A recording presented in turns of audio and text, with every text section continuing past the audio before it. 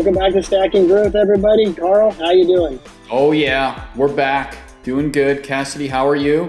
I'm doing well. It's been a great day. It's 70 degrees and sunny outside Chicago. I'm standing. I'm doing a podcast standing. I don't normally stand and do a podcast, but it's in the afternoon, so I'm pumped and ready to go. I don't know if anyone can see you, but you're just looking sharp today. I mean, that polo just sits so nicely on like your shoulders. What is that? What is that? J. Crew, Banana Republic? What are we rocking here, man? You're looking sharp.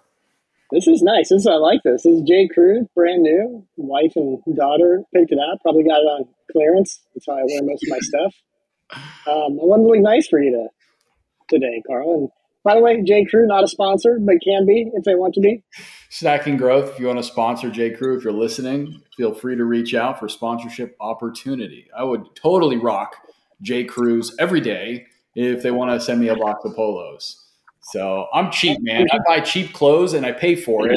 And it's why I always look like a bum for the most part, because I'm cheap and I don't like to spend money on nice clothes. But I should probably refreshen my wardrobe eventually and stop wearing hoodies and T-shirts. So maybe that's a niche of a niche. Niche of a niche. Sales and marketing guys talking on a podcast about nothing. That could be like J. Crew's news segment.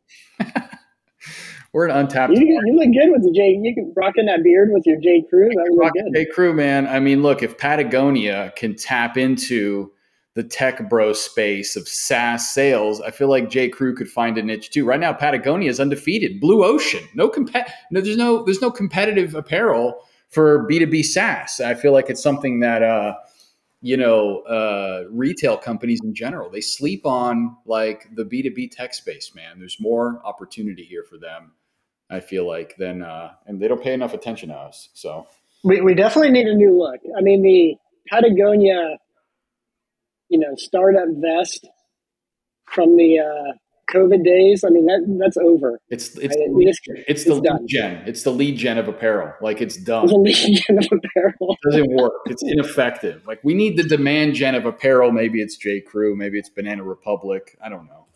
But times were good when every sales guy I got on the phone with was wearing Patagonia. Then you knew that it was the gravy train days, and we're out of the gravy train days. It's hard to get business done these days. We are out of the gravy train days, which is a good segue, Cassidy. So we want to talk to you about like high level business, how it's changed. I think it's like a platitude sort of to be like, yeah, our business has changed post-COVID, but I don't know if companies are taking it seriously enough. Again, they're paying lip service to it. Like, yeah, business has changed, sales has changed, the world has changed. Everybody says this stuff, but it's like a platitude. It doesn't like leak into their strategy a lot of times. I'll give you an example. We tell a strong kind of, story at Refine Labs for years of how like B2B buying has changed. And how people learn and research and discover products, discover services, et cetera. Right? We've got our talk track for like change. And I think like it's really rare to talk to somebody and they don't agree with that premise or assumption. But you look at their playbook, so in their strategy, and it's just like, you don't believe that B2B buying has changed. You're putting ebooks in the feed still.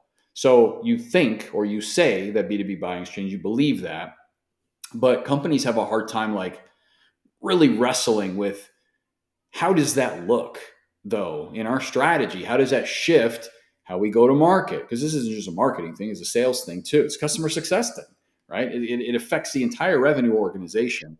And so today I wanted to riff with you on just maybe like what we're seeing, what companies can be doing to, take this more seriously. What does it look like from a tactical standpoint?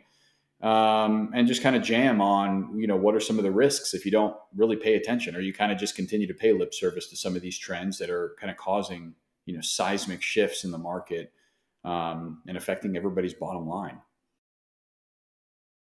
I love this topic. Let's get into it. Let's get into it. I think to your point, you hear this in every discussion. We have it in our company. You hear it of our customers. Obviously, doing business has gotten a lot more difficult than it has been over the last 3 or 4 years. I think the mistake we all make is we think it's temporary, Mm. and it's not. Like we're back to like how business has always been done, and that it is difficult to get a customer to part with money and to choose your product and services. And what I would say is like over the last 3 or 4 years when it wasn't difficult, that was the exception. And so I think to your point of we tell this narrative about why it changed and how we buys change and how the companies adapt to it. People didn't have to really lean into that before because basically everything they did worked. Yep. And now what we're finding is most of those things that you're doing that were actually pretty mediocre don't work anymore because we're back to reality. And so, when we look out there and we talk to customers and prospects and in the market in general, this notion of why change and how to tell that story and that narrative for your company to your buyers, more important than ever. Yep. Yeah. And when I think back to COVID, even my selling days at HubSpot, we weren't pushed to tell a why change narrative during COVID, right? Because there was an enormous amount of demand to be captured. And when demand is ready to be captured, if you think about it, that demand is already, for the most part, convinced that they need to change, right? And so why change? That narrative really needs to be spoken and closely aligns with kind of like the create demand category of activities or that playbook. And then the kind of like the opposite of why change is why us, why the vendor, why choose Refine Labs, why choose HubSpot, Gong, whatever your product is you're selling or service you're selling. And I think we got lazy during COVID because we didn't really there was an enormous amount of demand to be captured. Everyone was convinced they needed to change. Everyone knew they needed to record their calls. Everybody knew they couldn't, their sales reps were all distributed now and working from home. You can't work in a spreadsheet. You need a CRM, right? So like the whole world, because of COVID and the shift in business and working from home and remote, everyone always sold on why you need to change. So for a marketer and a salesperson, it was just explaining why us, why choose Gong over Chorus, why choose HubSpot over Salesforce, why choose Refine Labs over some other agency. It was easy. It was like, okay, I could pretty much just pitch you products, features. I could show you a case study. I could show you some testimonials. I could, give you a customer reference. I could discount the price. I'm going to close the deal, right? Those are all things that kind of fall into this why us. They answer the question of why choose us? Why choose Refine Labs? Why choose HubSpot? And now today, what I'm seeing is everyone's freaking out. The results are down because buyers, you skip a step. If you go straight to why us in all of your messaging and positioning, whether it's marketing or sales, you're skipping a step. Buyers aren't there with you. They're not at why us, right? You're further along than them. They're at like, why change?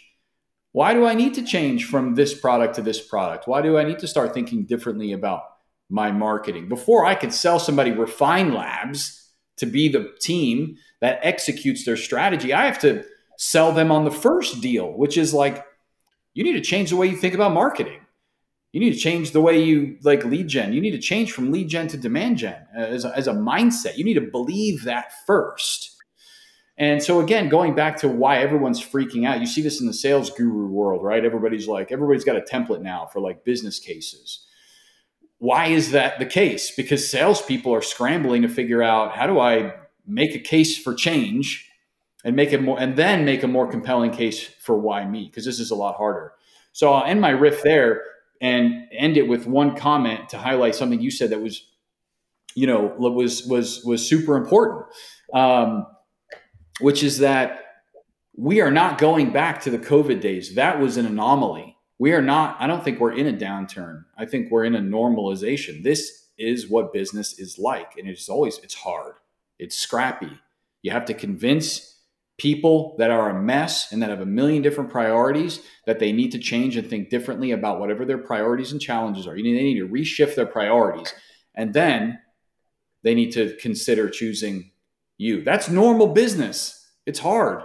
And I don't think a lot of folks really understand that that's going to change the skill set that you bring to the table. It changes how, we all need to relearn, re-upskill, especially if you just kind of started in the B2B, marketing or sales space in the last 5 to 7 years. This is a totally new world for you.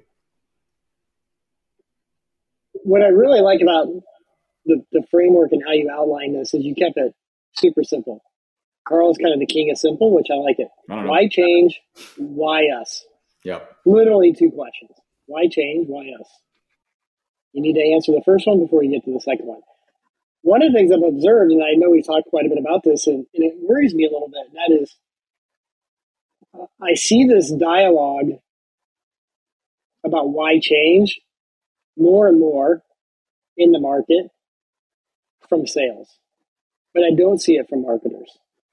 In fact, all the topics I see in marketing are everything else, but how do I tell a story about why change for my business or for myself? And so what's interesting is marketers are all they're focused on tech, they're focused on attribution, they're focused on a bunch of stuff. But what I never hear a dialogue around is how do I tell a why change story? Meanwhile, the sales team, the sales organization, the sales bros are all scrambling to figure this out. Yep.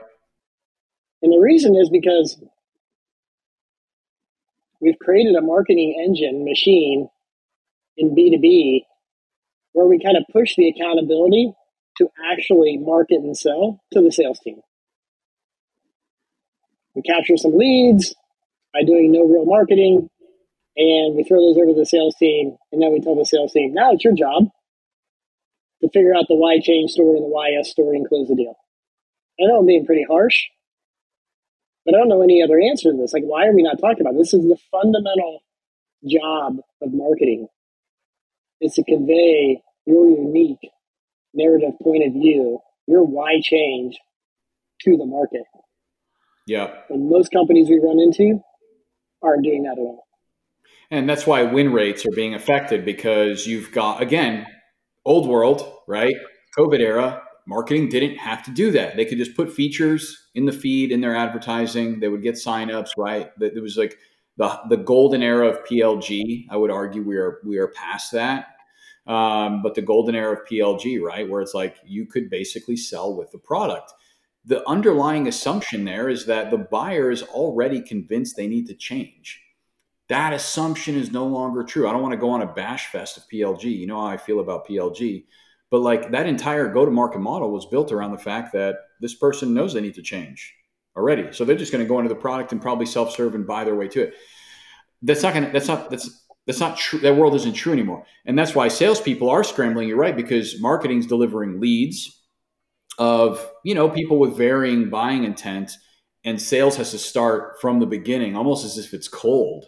Right? Almost as if it's cold outbound. And that's why you see win rates dropping dramatically, because they have to go back to the beginning with the buyer and be like, you came inbound.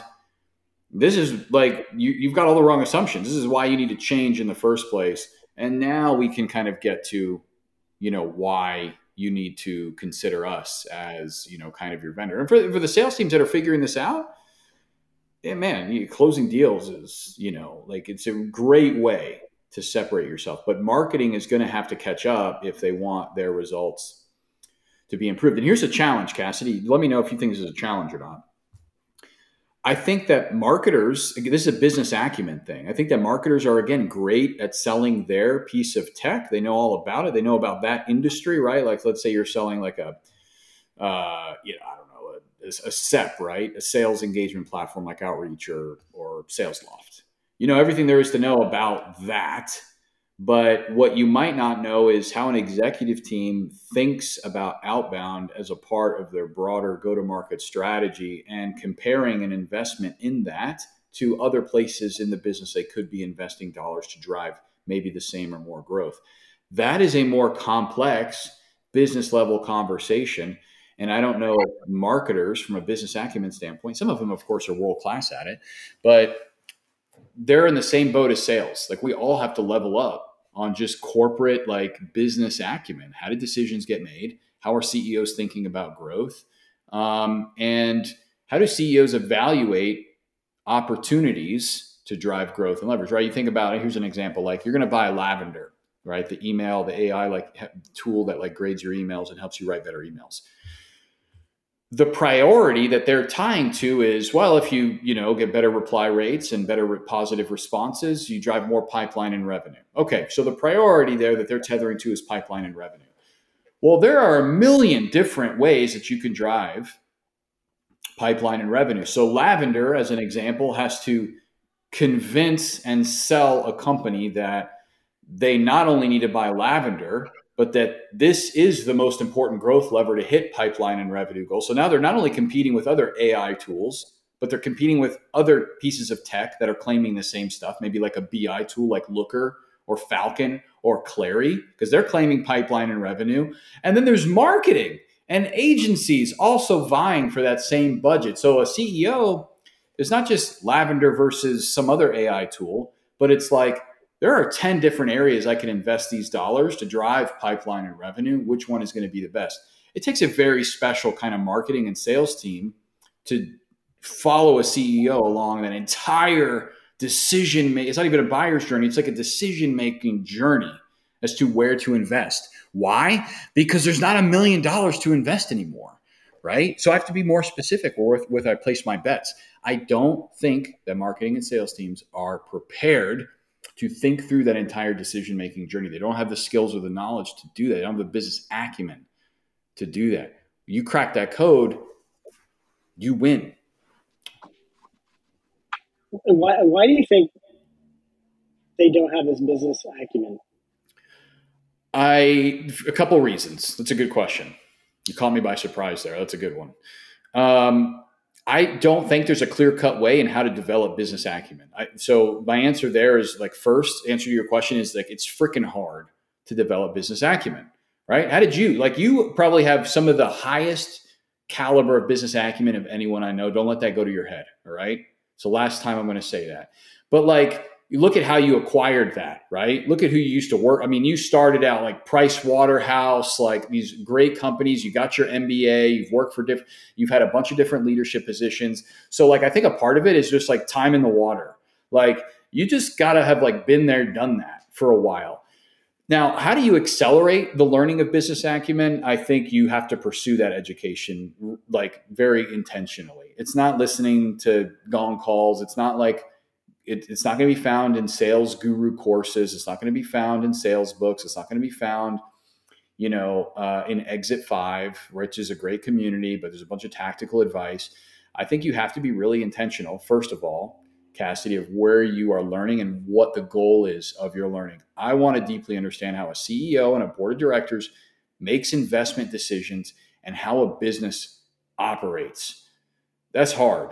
So that's the first thing. The second thing is, I don't know that people actually realize that this is the root cause of their pain underneath it all. I think they're like, oh, but it's product market fit. And, we need to just do more. Our salespeople need more enablement or more decks, right? It's more tactics. We need to spend more. We need to figure out LinkedIn.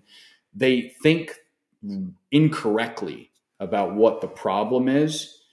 My hypothesis and assumption is that the problem underneath it all is business acumen. So I think you got to believe that is a problem. I think it's the problem. Yeah, I mean, I definitely think experience helps. I'm old, been around the block, learned these things as I went. You see a bunch of different companies, environments, and that does help. But so how do you accelerate it? I think you said something very very insightful, which is unusual. Most of the effort that we put into our daily marketing and sales is around tactics to try to get better at why us. And we put almost no effort into figuring out the broader narrative around why change. And being able to put language on this, I think, is the first step to create awareness for businesses and marketing and sales teams to kind of take a look at what they're doing and just realize that you're putting all your effort into optimizing a YS story with marginal return on that investment when you should be spending all your time and obsession on the why change story. and getting smarter and smarter about that. And you're never done. You're always honing that story, learning something new, digging into your market, digging into your customers and why they buy or don't buy. You're really trying to, it's a lot of work to figure that out and to stay on top of it. But if you think about the best marketers and the best sellers, they're the best because they do that really well. There's seldom a framework for that. There's seldom books written on it. You certainly don't see a lot of LinkedIn posts on it. But I'd maintain that's the thing that differentiates the top 10% from everybody else. Well, look at who the companies that we love the most, right? Are doing really well in their marketing and sales, right? To go back to lavender as an example, they're not selling lavender as a product. They're really selling lavender as a service. Like they're re-educating teams on how to write good business emails, right? There's nothing to do with their product. Their product supports that thing, that service, but they're really saying like the way you think about email is incorrect. And this, if you don't change, you're not going to book any meetings. You're not going to make any money, right? You look at Gong, how they shifted away from like, why choose us as your call transcriptions tool? That wasn't their narrative, right? Their narrative was, if you don't pay attention to the gold and the insights that are in your everyday conversations, you're going to fall behind. Refine Labs, same thing. If you don't change from lead gen and pay attention to how you're measuring your marketing, you are going to fall behind. You are going to fail. You are already failing. Let me explain to you why you're failing. It's because you're running lead gen. Let me make sense of your pain for you for a second, right? It's like the doctor analogy. Like I go to the doctor with pain. I don't know what it is, right? It could be a lot of things. It could be because I'm old, because I worked out too hard, I slept wrong. Could be something worse, right? Like a disease. They make sense of my pain. The best companies make sense of pain. They help you to better understand your own problems. And that's, again, now ushers in kind of an environment where we can now talk about, well, here's an alternative. It has nothing to do with our product or service. This is why you need to change. Do this without, I say this in our sales conversation at Refine Labs all the time. This is what you have to do. Don't do it with Refine Labs if you don't want to, but this is the work that's necessary. Choose another agency to help you do it, or try to do it yourself. Go for it. But it doesn't matter. Regardless of who you choose, this is a work that has to get done. And so as soon as marketers can figure out how to do that and how to communicate that in the feed, right? They have a little bit of a harder job because salespeople get the luxury of entire conversations to tell this story. Marketers don't. You get 1 second in the feed to kind of pique someone's interest. But then I would read an ebook on why change, right? Again, we listen to podcasts on why change. Here's another interesting thing, Cassidy, I'll bring up. Gartner, right? You've seen the stat. Every salesperson thinks this is like doom and gloom stat. I think it's an opportunity for marketing teams. Gartner says 5% of purchasing decisions, of buying processes, only 5% is spent with a salesperson. And that 5% is split between a couple of vendors typically. So like one salesperson at like Refine Labs or at HubSpot or some tech company really only is getting like 1 to 2% of time because they're splitting that with maybe a couple other competitors. What an amazing opportunity for marketing. You can influence properly if you're doing it right. 95%, right? So if only 5% is spent with sales, 95% we could argue is spent with marketing in the feed, in communities, on social, in Google, learning, researching, exploring, etc. What an enormous failure to focus that 95% of energy on. Why us? Here's a case study. Here's these feature set, right? When you totally ignore, help me make sense of my world. Like, what is going on? Why am I experiencing this pain? Where do I learn to think differently about how I might tackle cold email, marketing on LinkedIn, community, PLG, companies that crack that code? Look at Liquid Death. They sell cans of water, dude. Cans of water. Look at their advertising. It all talks about why we need to change our consumption habits around plastic, right? They're like death to plastic and all their stuff. I don't know if you've seen their new advertising. It's freaking hilarious. They're using plastic. I don't know if you've seen it in like plastic surgery, right? So like people are like stuffing bottles into like people. Then it's ridiculous. But why change, right? Why do we need to change how we consume water? And all they do is freaking sell cans of water. It's amazing. But again, it's a good example of like a B2C with a narrative in the marketplace of why we need to change. And then the sale naturally happens. And I spend $5 for a can of water because I freaking love the brand, even though they probably bottle it in the same place Dasani does. So I'll stop rambling, but anything there you want to dig into? Well, I think the example you gave at the end of liquid death is a good one, because in B2B we tend to hold our B2C brethren on a pedestal in terms of like their ability to do marketing. In many cases we should, because as you pointed out, they're selling water, but they're doing it in a unique way. They figured out the why change in order to sell water. They're not selling water. Yeah. They're selling change and impact on the climate. And so I was joking the other day with Kaylee that, yes, I went to business school way many years ago, back when it may have mattered. That's a different topic for another day. And, this business school was well known for turning out world-class marketers. Just tell us where you went, Cassidy. Just name drop. What is it? Where'd you go? Did you go to Harvard? Where'd you go? I went to Kellogg at Northwestern. Northwestern. This guy. We need to get you a Patagonia vest, man. Back in the day when I was there, number one business school in the world. I think now it's only top 5. But I digress.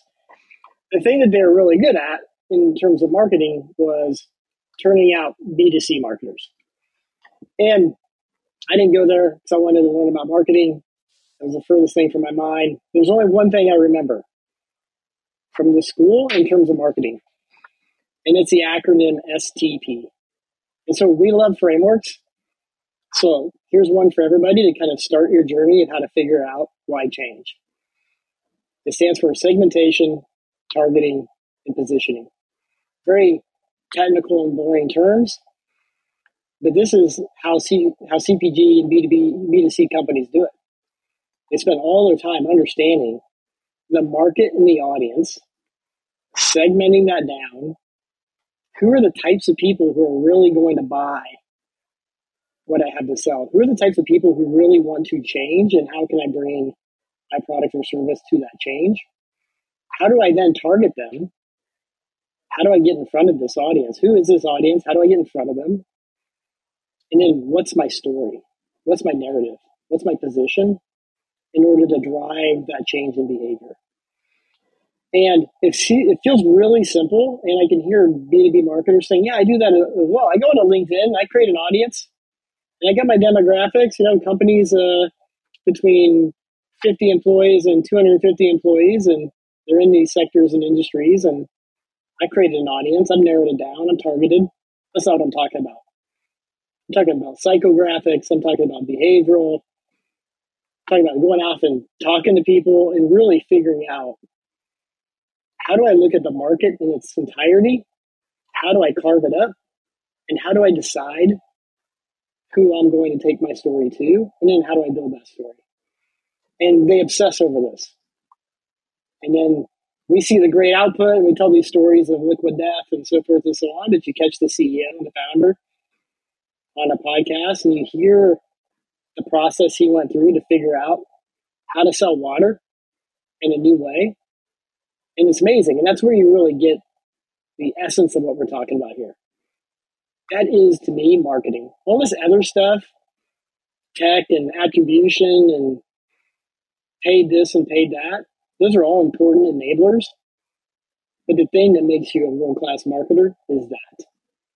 Figuring out the why change story. Figuring out how you dissect a market, how you decide who you're going to target, and how do you create that position, that story of why change. So put that into Chat GPT or Bard, or go Google it. There's a lot of research out there on like how to actually do that correctly. Segmentation, targeting, positioning. Obsess over that. Become an expert at that.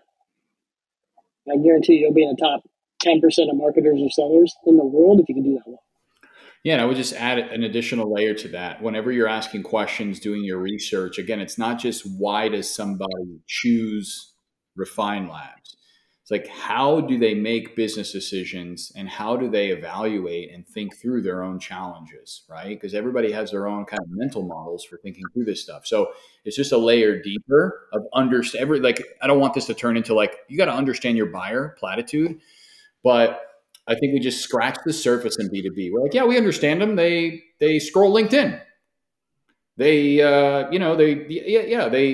okay. Most CEOs are okay. White male over 45. All right, cool. Like that's not enough, right? Yeah, most of them are on Reddit. Most of them do this. Most of them do that. Those are like really high level, vague psychographic, demographic, firmographic behaviors or attributes.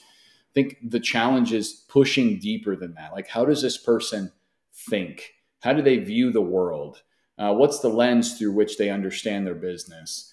That is, I think, the level of work that a Liquid Death has done, right? They do like their small little research studies. They have people drink different waters. They spend thousands of dollars on this kind of stuff. In B2B, we don't. We'll do a couple customer research like interviews and ask a bunch of crappy questions like, hey, how do you buy? Oh, the CFO's involved. Well, what does a CFO care about? Oh, ROI. Oh, great. Okay, now we have a playbook. It's like it's not nearly deep enough. So the challenge here and the charter here is y'all got to push deeper. And I think I'm going to make it Cassidy's problem to develop a framework and post it on LinkedIn. We're going to work on this. The deliverable from Stacking Growth Podcast is how do we develop a why change narrative and button that up. We're going to do that. We're going to give that to our audience, Cassidy. I'm going to let you lead it, but we're going to do that for them. You commit to that? I appreciate you putting me on the spot like that, Carl. Yeah, let's do it. I think the world needs it. Yeah, I think a business acumen in two dimensions. This, how do you understand the market and dissect the story and to get the why change? And the other, and maybe we can tackle this one too, is you need to also look at your position in the market, your company, your strengths, your weaknesses, how you make money, what are your limitations? Because, it's one thing to come up with an amazing why change story,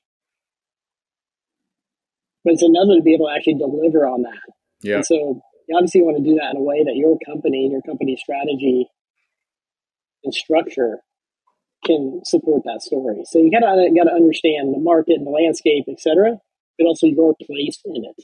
And then deeper than that, you just started your framework. So dissecting the market and the major trends that are impacting your personas or your ICP's businesses. You could think of that as like a macro layer.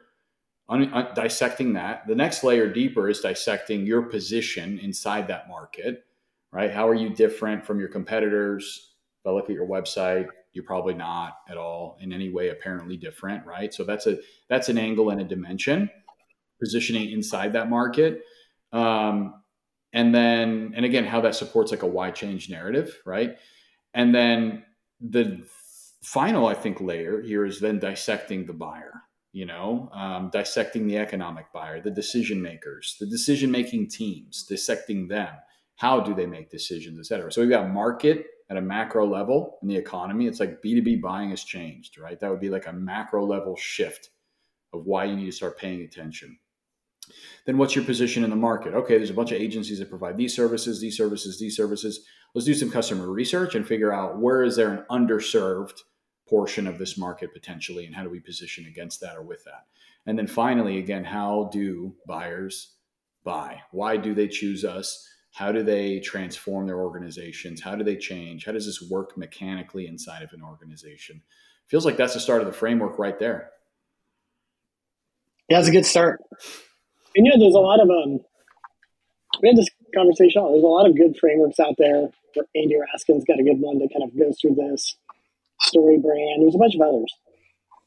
I think what we can do is fill in some of the gaps and use some of what's already good and put together something that's a little bit more comprehensive. Because these frameworks are good, a little tactical. These frameworks are good Cliff Note versions of like how to do this work. Yep. but in many cases, I don't find them detailed enough. Yeah, like or prescriptive enough. Story brand, Andy Raskin, awesome stuff. What I think it looks like, they can come onto the podcast and correct me if I'm wrong. What I think they're missing is like, what does that mean for a director of demand gen at your company? Like, what does that look like in an ad or in an ad strategy, or for a salesperson? Like, what does that look like on a sales call? What does that look like in a business case? How does that like really impact my day-to-day, my cadences, the emails that I write? I don't know that some of those frameworks go that deep. And I think that's where Refine Labs can support kind of our audience. Good stuff, man. You want to wrap up? Yeah, thanks for putting me on the spot. I'll get right on that. I got nothing else to do, Carl. So yeah, you're not super busy. I'm looking at your calendar. It's not super solid back-to-back meetings, so I'm sure you can carve some time for this. Yeah, I'll get right on that. But yeah, we'll put something together and we'll come back and talk through it. And furthermore, we're going to put this in action with a couple of clients and see how it works. Yeah, and if you're interested in piloting something like this or having a conversation, if any of you, God rest your soul, if you've made it this far, like just God bless you. But if you're interested in learning a little bit more about this, holler at us. Maybe we can figure out something with your company. So that's it. It's a wrap. I love it. Thanks, Carl. Why change? Why us? That's where you need to start. Spend all your time on why us and start spending more time on why change. Amen. Thanks, Cassidy. Later. See ya.